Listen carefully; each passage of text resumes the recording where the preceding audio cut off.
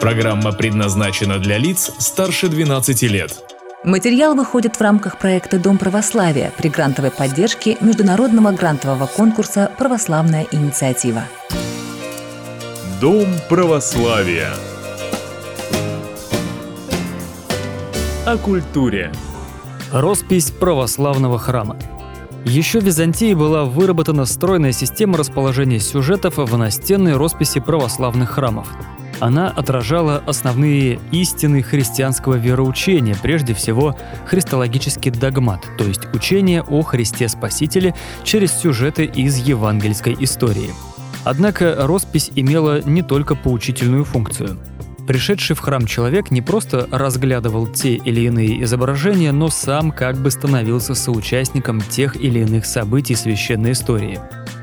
Византийские художники добивались такого впечатления, что изображенные на стенах и сводах храма святые присутствовали не в иллюзорном живописном пространстве, такого пространства в византийской живописи не было, а как бы за гранью поверхности стены, но воспринимались как находящиеся в реальном трехмерном пространстве интерьера вместе с молящимися.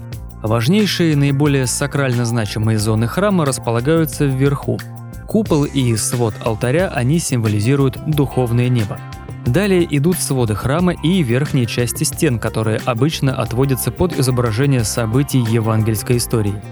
Наконец, нижние зоны интерьера представляют собой земной мир, где среди святых находится и пришедший в храм человек. И сегодня все изображения в православном храме располагаются в четком соответствии с иерархией. Православный храм расписывается и читается сверху. Верхняя часть символизирует небеса, а нижняя – землю.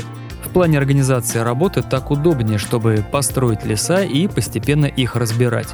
В куполе изображается или Христос, или Троица. В барабане, цилиндре, на котором покоится купол, он может быть световым или без окон, изображали праотцов.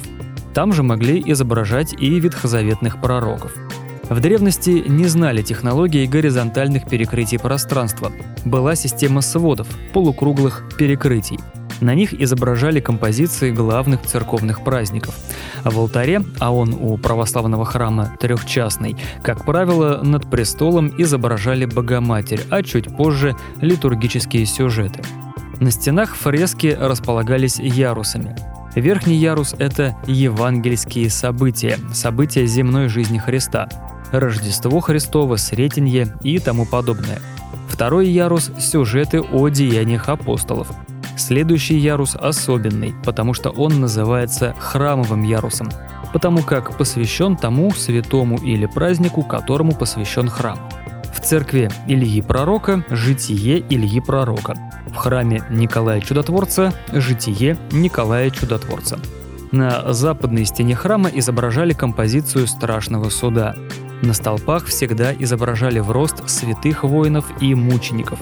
В притворе праздники и входящие в их цикл некоторые другие сцены из Евангелия. Они располагаются на стенах и в торцевых нишах. Дом Православия.